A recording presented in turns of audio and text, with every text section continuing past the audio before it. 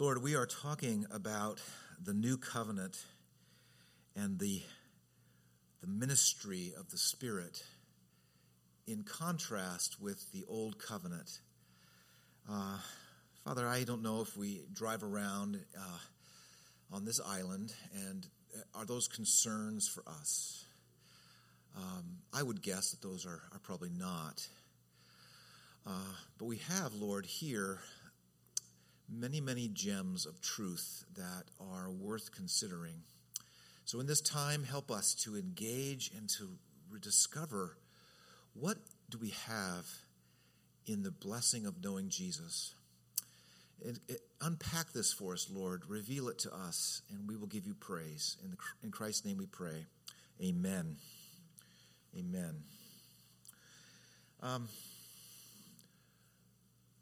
How do you keep going? How do you press on?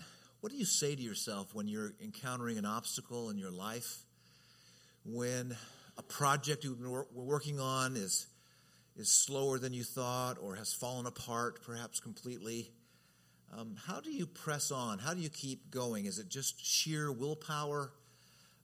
What do you say to yourself when you encounter difficulties? At that point in the Christian heart, there's some really important things going on. And what comes to the surface is really our belief system, our functional belief system, the true guiding beliefs of our heart.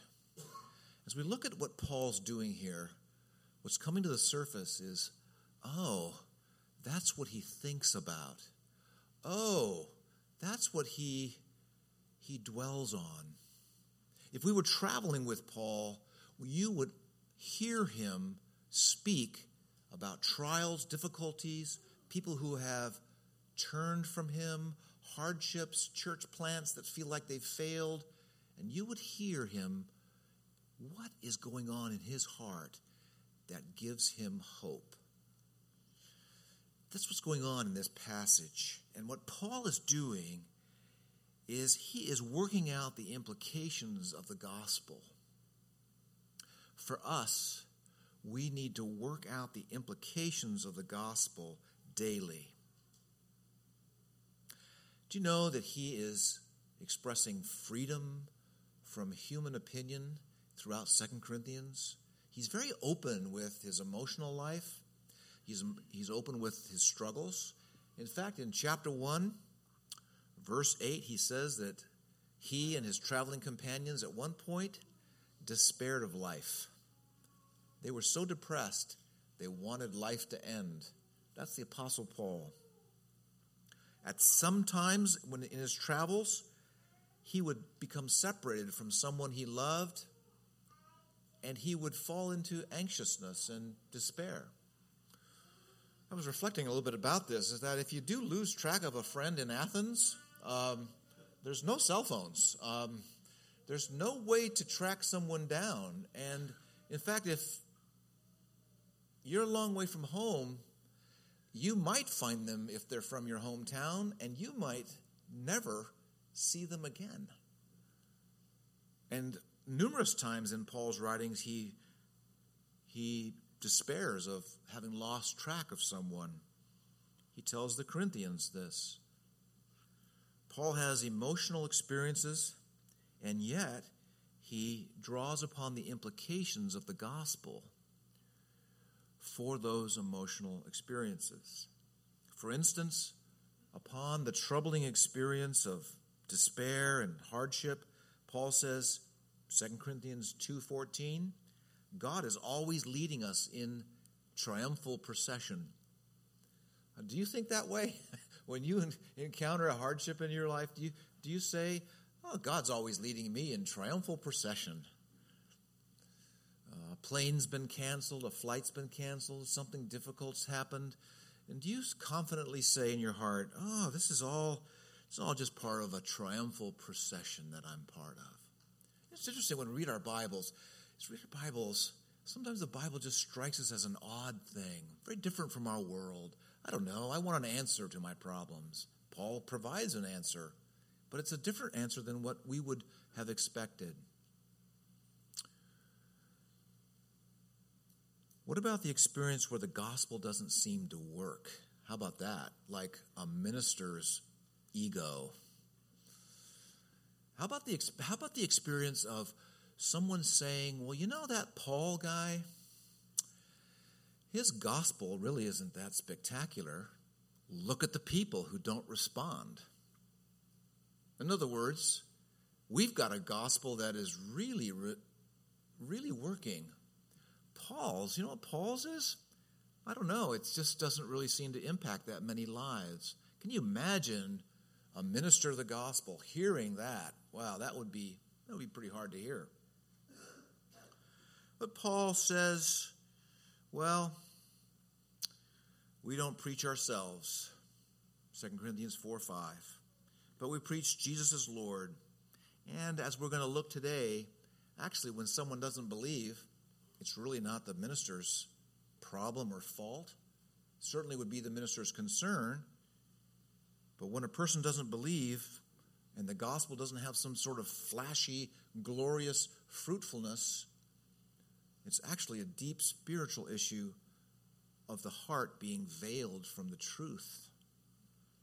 So Paul openly says, really, we preach Jesus as Lord, and we're just servants of other people. Another strange thing, for us, at least our day, it wouldn't be strange in the time of Paul. The Old Testament and all the temple and all of that activity, that was still very impressive, even for a non-Jewish area like Corinth. Those times, the times of Moses and the people of Israel, those are really the glorious times. What's this new covenant stuff? Jesus, what did he do? For us, we're very familiar with this. For them, it was, well, the Jewish state and the Jewish ceremonies and the Jewish religious practices, those are kind of glorious, and they were a unique people. What was in that would be attractive for us, even as non-Jews? Well, Paul lived under that, and he was a Pharisee. And Paul, having discovered who Jesus is, turns away from all of that because he realizes that all of the old covenant is pointing to Jesus.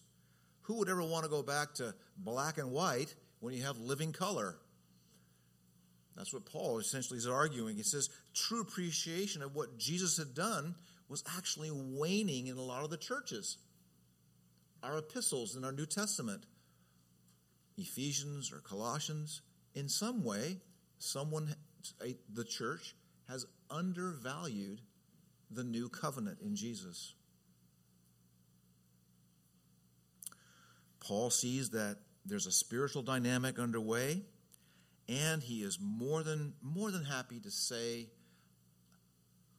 the age of the Spirit has arrived, the Spirit is at work, and I'm a servant as I preach and minister to the churches.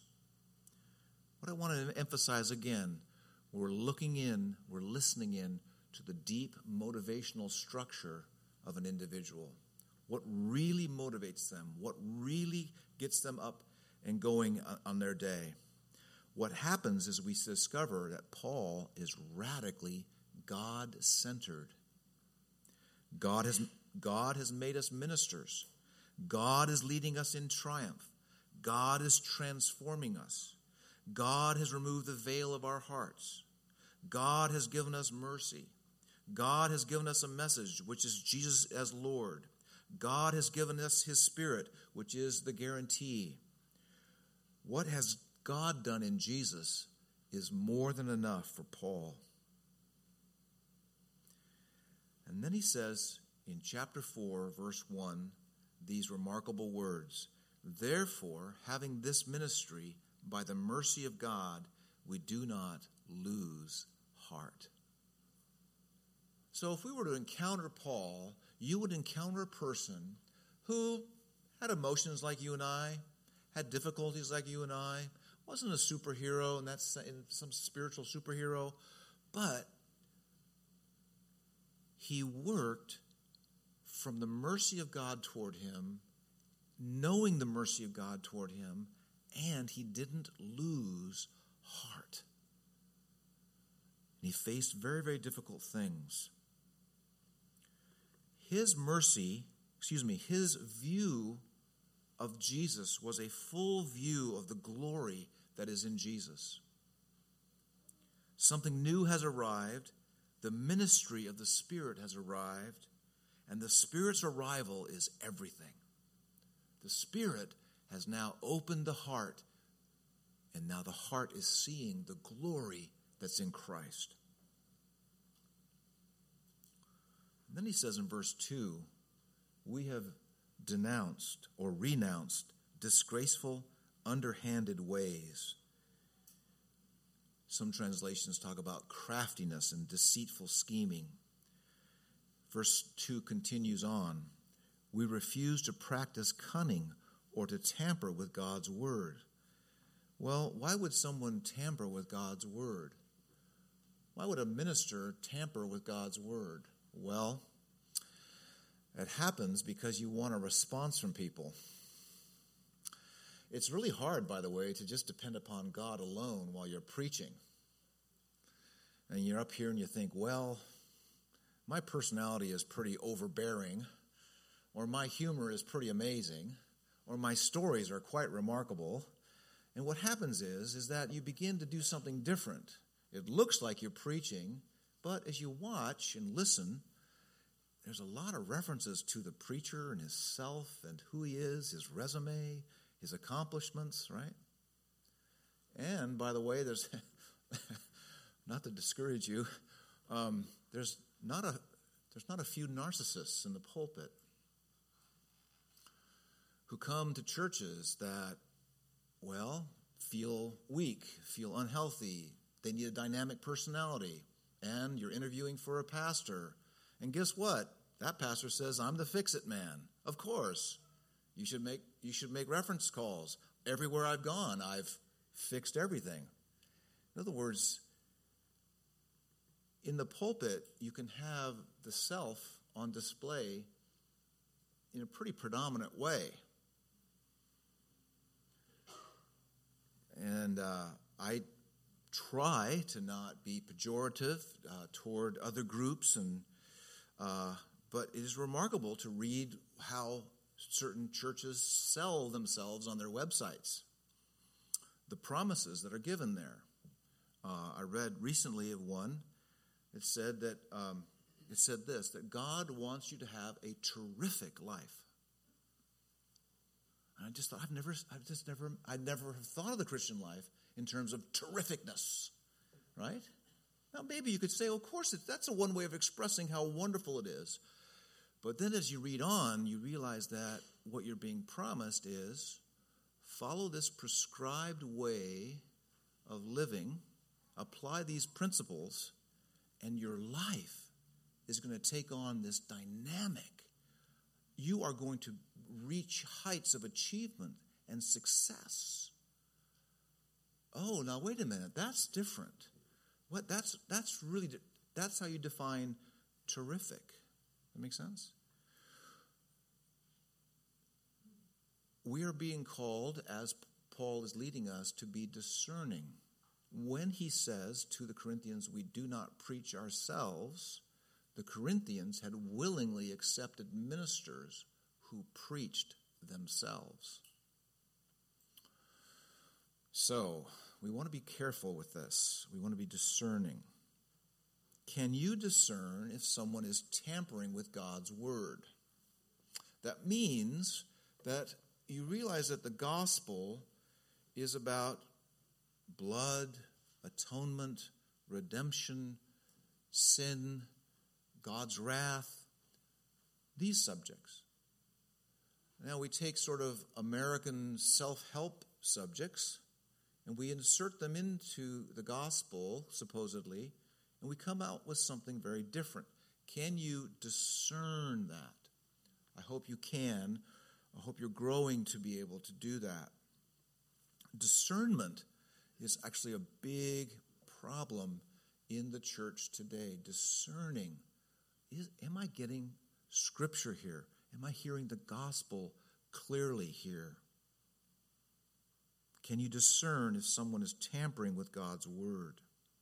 That means that they're making God's word accomplish an end or a purpose that it was not designed for.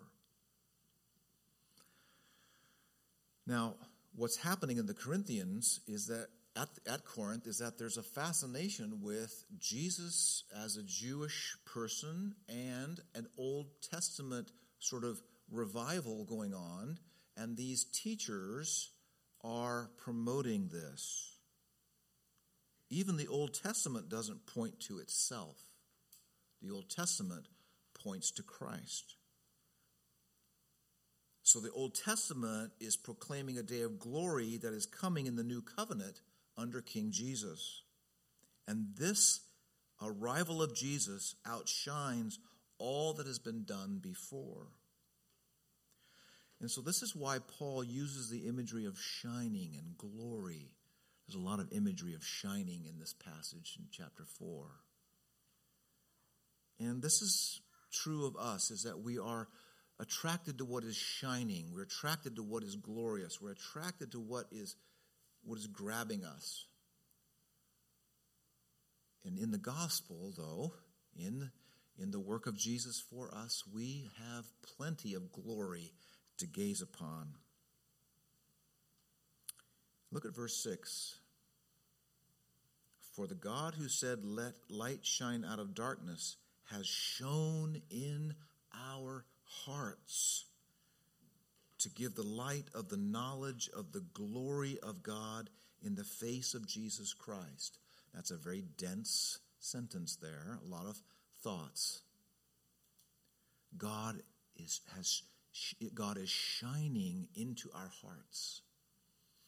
More is going on in the conversion of a Christian who can now see the glory of Jesus. More is going on in that person than was ever taking place at Mount Sinai. Even though Mount Sinai was rumbling with the holiness of God's presence, Mount Sinai had thunder and lightning, a marvelous display of glory and God's holiness, yet it remained, the glory did not enter the heart of the individuals. In fact, as we learn about Israel, the more we learn about Israel is they don't want anything to do with this God. They asked Moses to sort of keep this God at a distance. But for us, believers, this glory is in you. This glory is in your heart. Do you perceive it? Do you sense it? Do you feel it? Do you know it? Does it brighten your view of life? This glory is shining in you. Any turning away from this gospel glory in Jesus diminishes the Christian's joy. And that's why Paul says, verse 2, we have renounced disgraceful, underhanded ways. He's talking as a pastor. You do this. You turn people back to some prescribed law-keeping way of living. You are diminishing their flourishing as a person. We refuse to practice cunning or tamper with God's word. Why would a minister insert themselves in the middle of ministry? Because they want to touch the glory. They want the glory to be about them. It's very, very hard to turn away from the attention of people and to live for the attention of people. Not a few ministers get involved with ministry because they have approval issues. They want to be approved by people. Paul says in verse 2, he says, here's how we handle people. Verse 2. He says, but by the open statement of the truth, we commend ourselves to everyone's conscience in the sight of God. That's a little bit of a complicated thing to understand. Basically what Paul does is this. He says, look, here's how we live. We just tell the truth to everybody. We don't have any sleight of hand. We don't have anything up our sleeves. We just tell it like it is. Some people are against us, and we talk to them. We talk to their conscience. Some people are really for us, and we talk to them. Wherever we go, we appeal to everyone's conscience. In other words, we're the real deal. In our home, in private, in public, we are the real deal. We live before the face of God.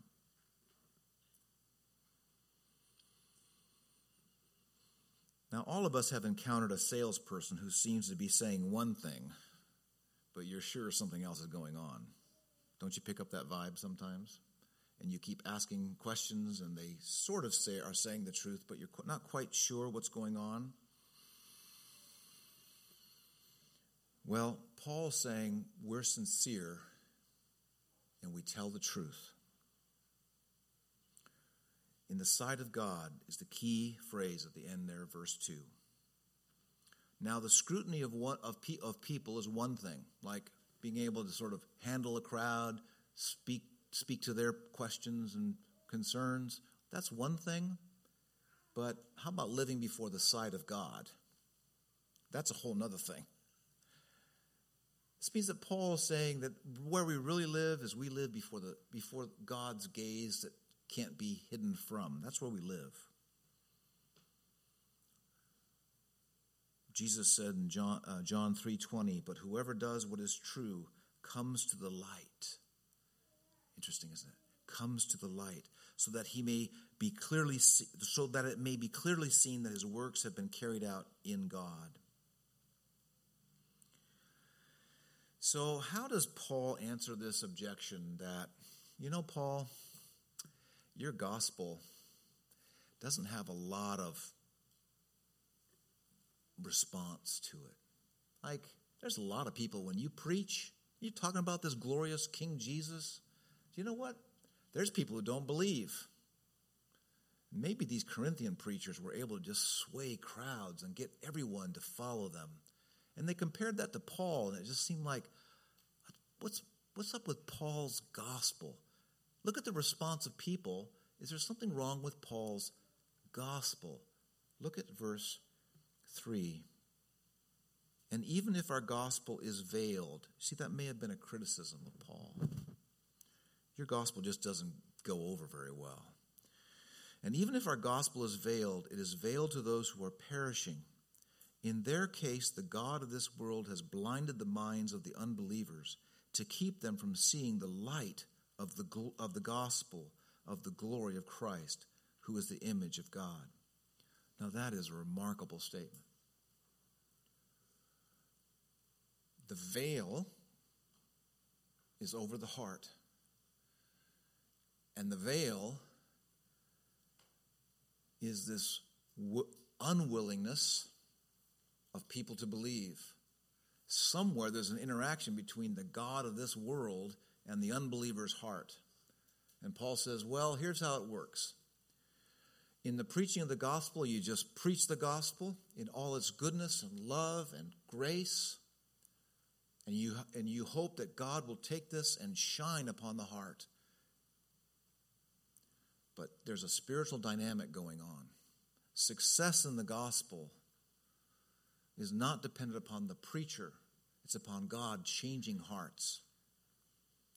And if someone doesn't believe, if there's an apparent lack of failure of that proclamation, it's in their hearts.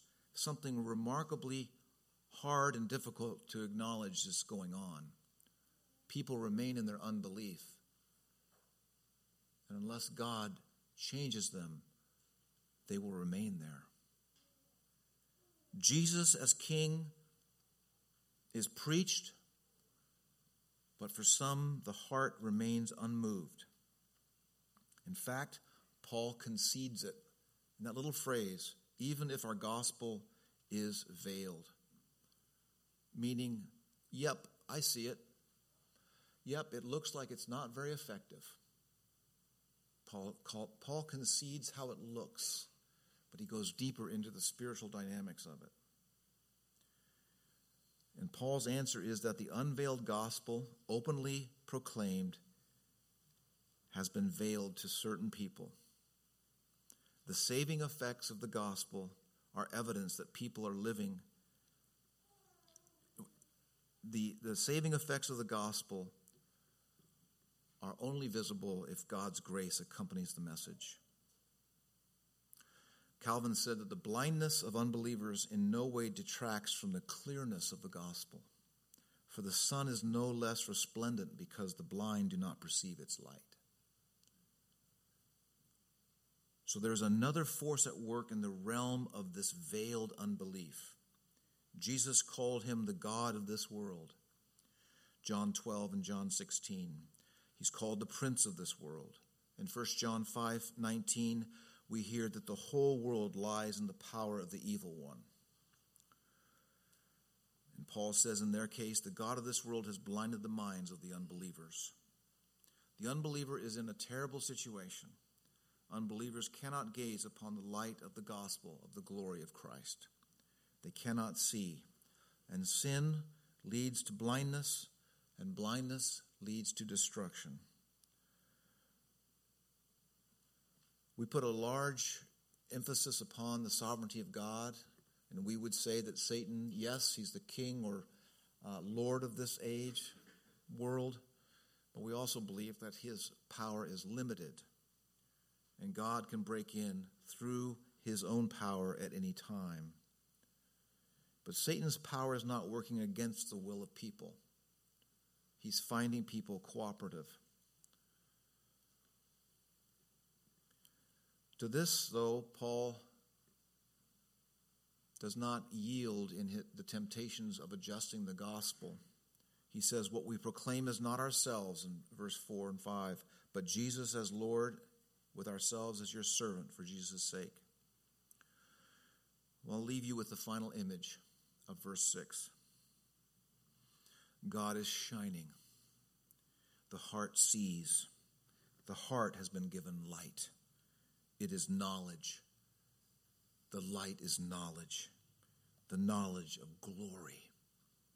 It is knowledge of the glory of God, and there is a face that is central to all of this. The glory of God is on the face of Jesus Christ. It can be said, rightly so, that what is it like to know God or to see God? And our answer would be to see Jesus. Verse 6 is the key that helps one understand an underhanded way of ministry.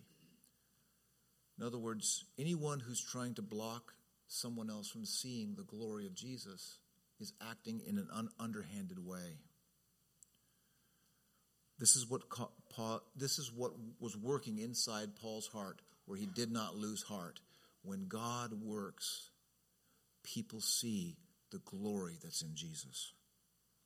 The mercy of God had shone into Paul's heart, and this mercy allowed him to see the glory. And this mercy made him a servant for the purposes of presenting the gospel.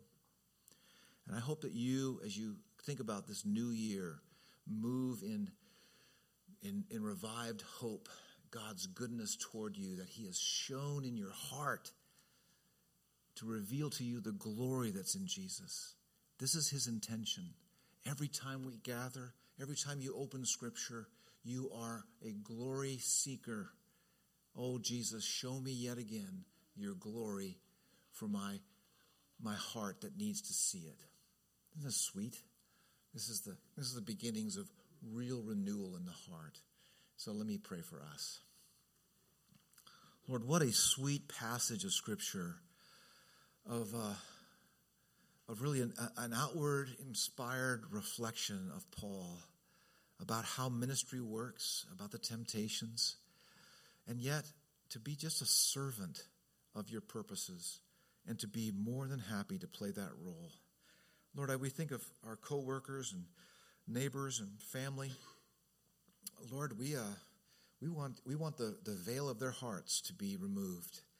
Help them see a glorious, glorious Savior. Thank you for your remarkable, remarkable comfort that we too do not have to lose heart. And so, Lord, thank you for your faithfulness. In Christ's name we pray. Amen. Amen. What a sweet